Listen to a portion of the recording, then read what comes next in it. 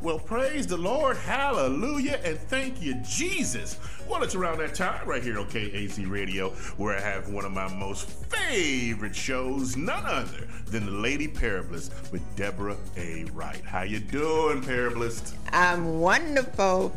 Like I always say, Friday at 2 o'clock is one of the favorite times of my week because I get to share some stories with you. The name of this show is called Just Telling My Stories. So even if you're at work, you don't have to listen to it now because KAZ Radio TV Podcast has it set where you can listen any time of day or night. So don't get in trouble not working when you're supposed to be working. But this show is sponsored by D.A. Wright and Associates, who has 30 years of preparing taxes and accounting for your small business. We specialize in those businesses that haven't done taxes for a few years. So take the fear out of getting caught up with your IRS problems and let us help you. We're in Euclid, Ohio, 27801 Euclid, Suite 454, and the phone number is 216-200-3160, 216-200-3160. So give us a call and rest easy at night, not worrying about your favorite uncle. Also, this show is also sponsored by Parablist Publishing House. What a better way to get your book published than to use a portion of your tax refund. So if you're interested in getting that book that you've been planning so you can just tell your story, give us a call again at 216-200-3160. Today, I'm going to be reading out of my very first book, Pew Poetry. I really wanted to kind of read some of the introduction because the introduction tells some of the history of how I got to be a parablist, how I got to be a storyteller.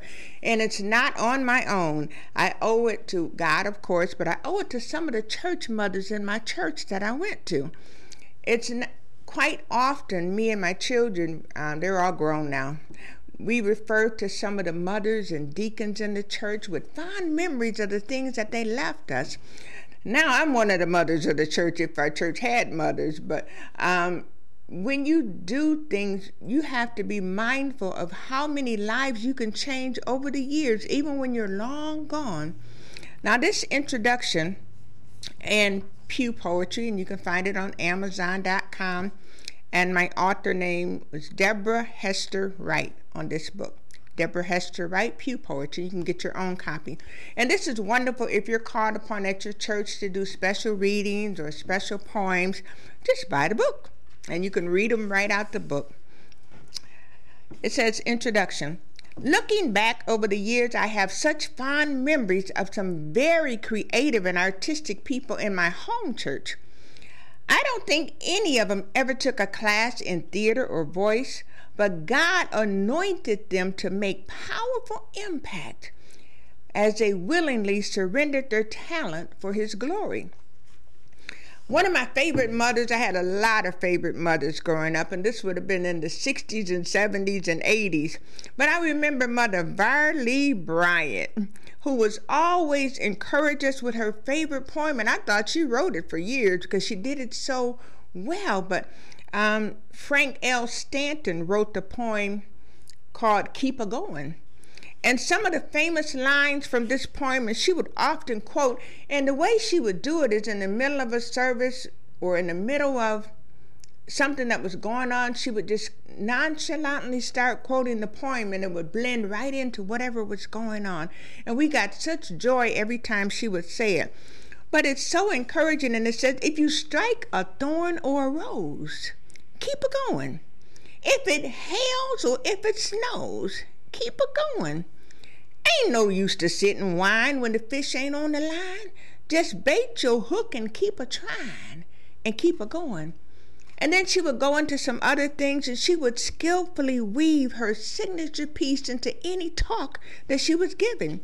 And even though we all knew that that was her signature talk, and it would always be a challenge to figure out how she would incorporate it this time.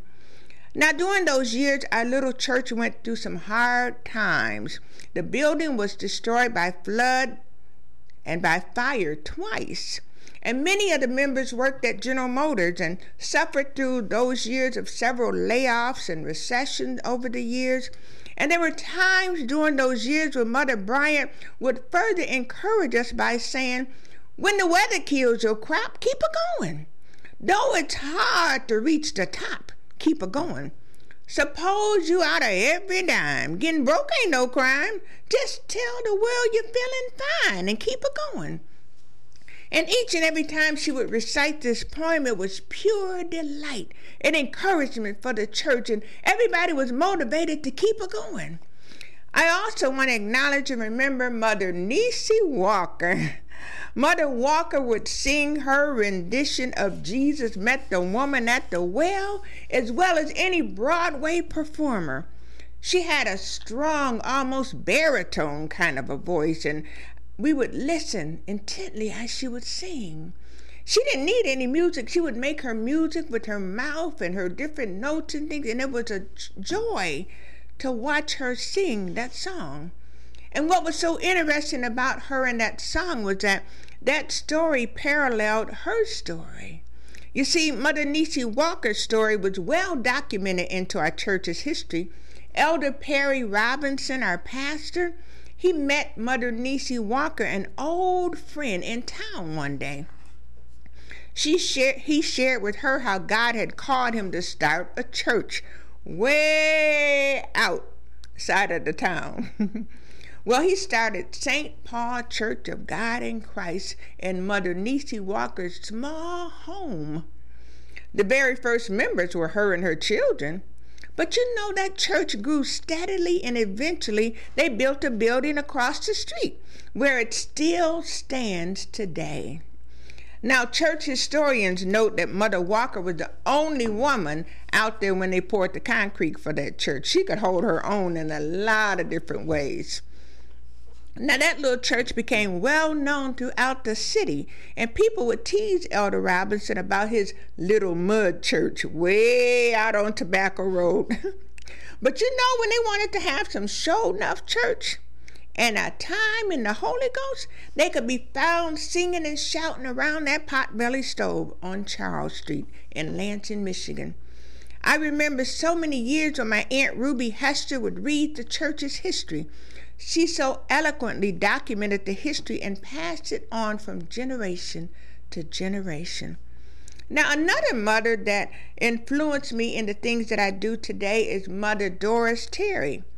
Now, Mother Terry would make up her dramatic entrances, and you would be having services, and all of a sudden this older woman would come in, and she would be in character and not necessarily costume, but she would really capture the audience's attention. And I guess that would probably be the first storyteller I ever remembered as growing up as a young child, or at least the first storytelling being utilized in a church service.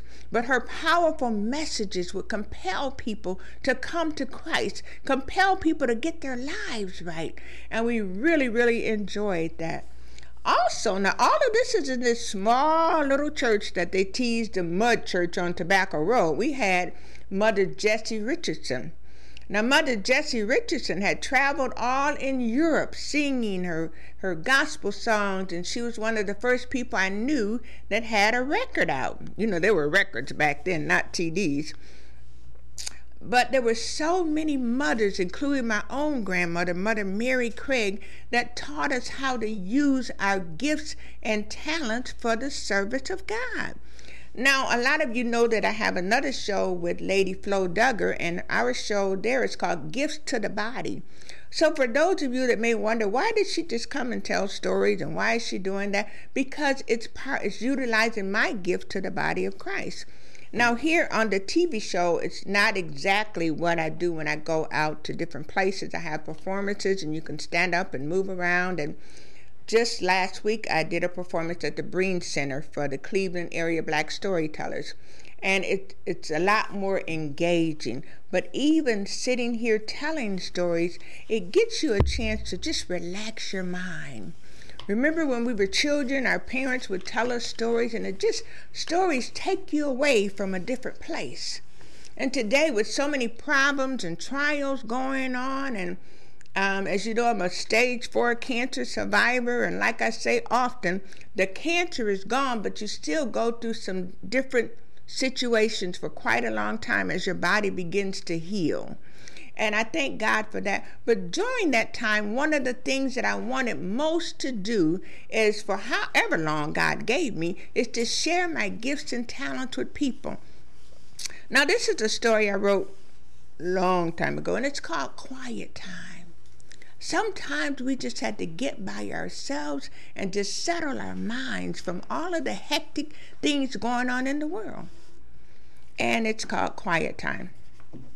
Sometimes with the fast pace of our world, we forget and overlook 3 very important people in our lives: me, myself, and I.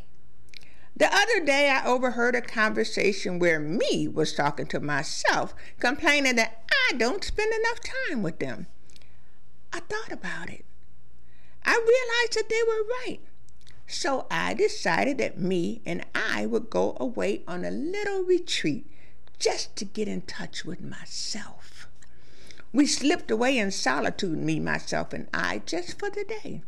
The time we spent together was so precious, laughing and talking and drinking fresh lemonade in tall fluted glasses as we reminisced about old times, old places, and old secrets.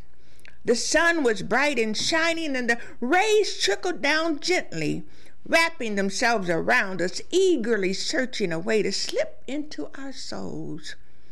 Once inside, the heat filled our innermost beings, warm and fuzzy, as though we could feel the sun smiling on the inside of us. We picked up pebbles and skipped them in the water, watching as the pebbles hopped and skipped and frolicked in the water, searching for the right time to stop and dive deep into the belly of the sea. As each pebble sank, rings of water slowly expanded, ring by ring, outward towards us, and then disappeared, just as the pebble had seconds earlier. We took turns naming the pebbles: fear, doubt, insecurity, unforgiveness, and in a fury threw them one by one out into the sea. Soon the last ring of water expanded quietly far beyond the horizon, and the water was clear.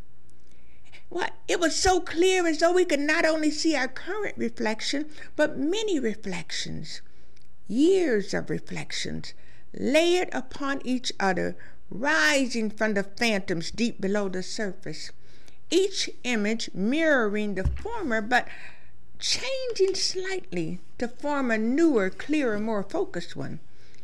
Later on, we walked peacefully barefooted through the sands of yesterday. As we strolled along, swinging our arms, the warm sand oozed up between our toes, spilling over, rising, warm and gentle from a place deep within. With each step, the sand rose like pleasant memories, inching to the top to be enjoyed and savored for the moment, afterwards destined slowly to settle back to their resting place until aroused yet another time. Towards the end of the day, we climbed the high peaks and looked over into tomorrow. From this height, as far as the eye could see, were peaks of promise and mountains of potential. The air at this level was cool and crisp and invigorating. We inhaled deeply, holding it, allowing the fresh, clean air to penetrate every nook and cranny of our lungs. Then we exhaled forcefully, expelling the stale, stagnant air that had been trapped inside, hot, musty, nearly depleted of any life-revitalizing energy. The clean air drifted the inside of our walls, gently and methodically massaging life back into the layers so deprived. We spotted a waterfall twirling to the tune of its own music, We watched as the cool water danced, lively, leaping on tiptoes, tossing and swirling like a crystal ballerina, dancing in the spotlight of the sun. We refreshed ourselves from the mountain spring and started our journey back home. It was really amazing how renewed and revived we felt. It was as though we had been away on a far exotic journey. But it was really just one day. At the end of the day, me, myself, and I smiled and agreed that we had spent time together and it was just what we needed. We made a commitment to ourselves that we would never, ever again get so wrapped up in the demands and pressures of the world that we would neglect to carve out time for 3 really important people. And that's me, myself, and I. With the weekend coming, we always say TGIF, thank God it's Friday. But if you're not careful, you would spend so much time on your Saturday and Sunday ripping and running that you're tired when Monday comes around. This week, just take a little bit of time for yourself. Take a long leisurely stroll or a long leisurely bath, because once you refresh yourself, that's when God can impart things into your spirit and your mind of things that he would have you to be doing. A lot of people talk about they don't know what their purpose is or why they're here, but we're not still long enough to listen to God. We have those things that we desire and that we want to do, but it's a nice weekend for you to possibly do your own vision plan or your own vision board and just sit and get reacquainted with yourself. Now, on today, I have another announcement at my church, St. James AME Church at 8401 Cedar. We're having Family Fun Night, and it's free to the public. You can come and participate in a scavenger hunt. We have some of the couples. My church is notorious for having couples that have been married a long time. I think one of them is 70 years, 60 years, and that kind of thing. We have a newlywed game. Probably not so newlywed, but we have a marriage game that you can participate in. And we have food and entertainment, and it's a nice time to come, either by yourself or come with your children and your family and just get some me time or get some we time. And it's free. Again, that's St. James AME, 8401 Cedar, and it starts at 6 o'clock. Here's another poem that I wrote in 2002 about church benches. We know church pews can't talk, but if they could, it'd probably be something like this. This is called the Local Union of Church Pews. Hi. No, don't be afraid. Don't be afraid. It's just me, the church bench. You know, the fourth row from the back on the left-hand side? Yeah, you know, the one that's almost always empty.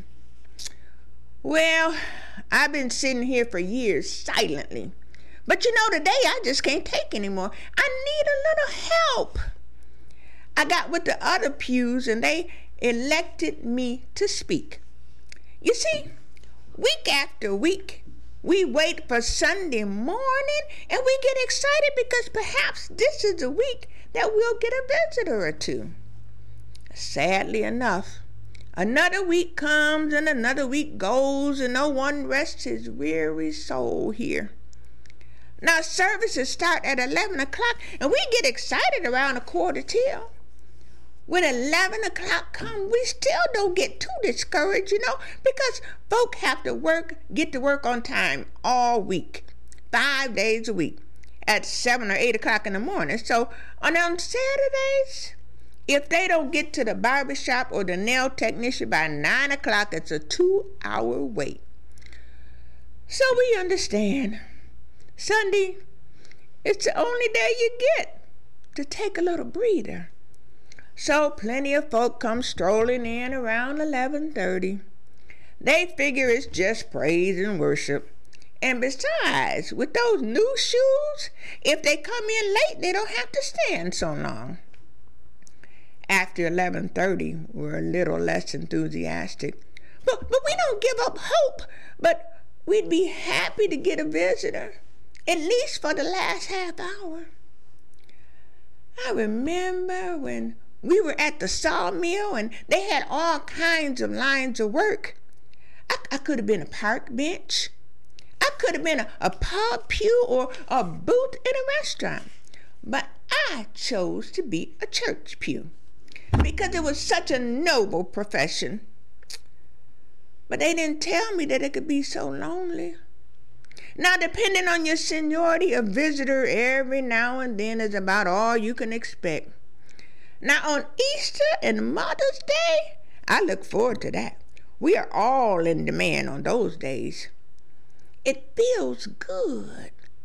But the other 50 weeks, I sit here pretty much all by myself.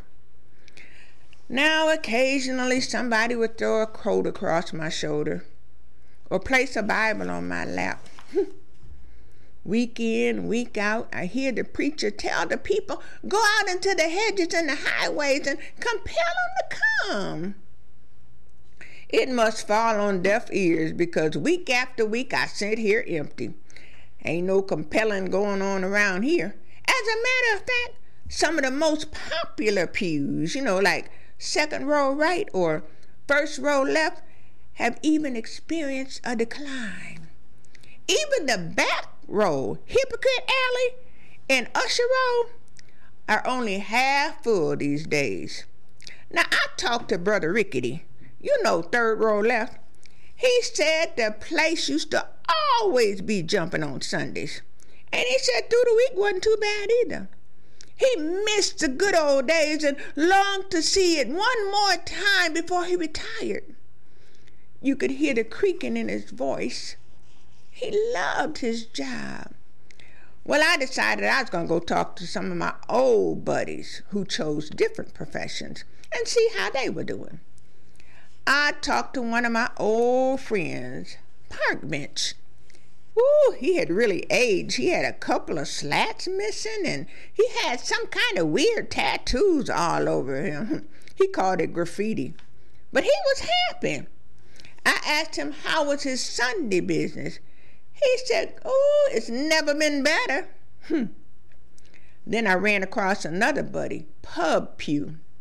He was reeking with cigarette smoke and alcohol, and he said he was having the time of his life. And I asked him about his Sundays.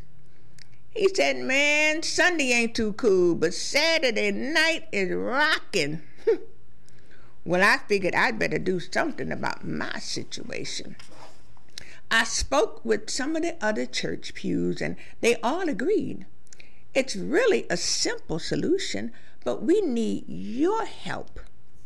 Now, if each of you could just find it in your heart to bring just one extra person a week, all of us church pews could keep our jobs. Bring a neighbor, bring a friend, invite a stranger or next to kin.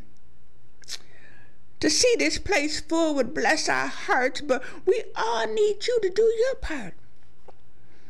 I'm pleading with you because if business don't pick up for me, it could be back to the sawmill. Now, you know what happens to old church pews.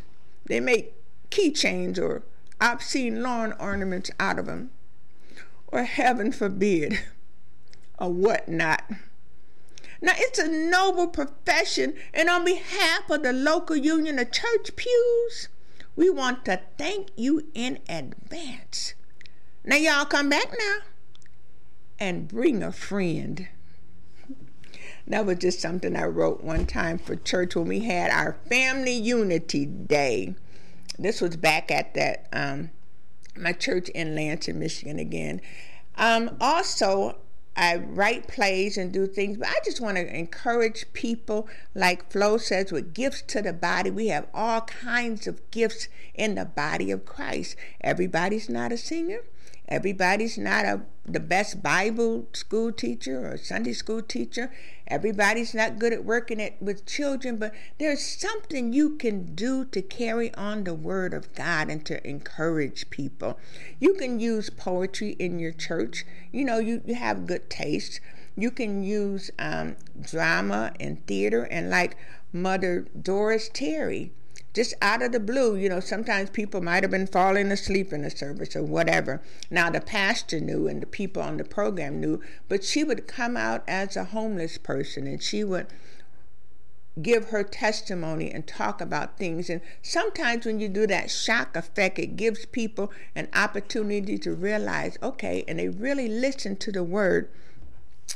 I remember one time I was invited to go to a church, and I was supposed to do the theme, the woman with the issue of blood. And so right before they were calling my name, I went into the back, and I dressed up as a disheveled woman. And I was a lot younger than I literally crawled down the aisle doing my speech.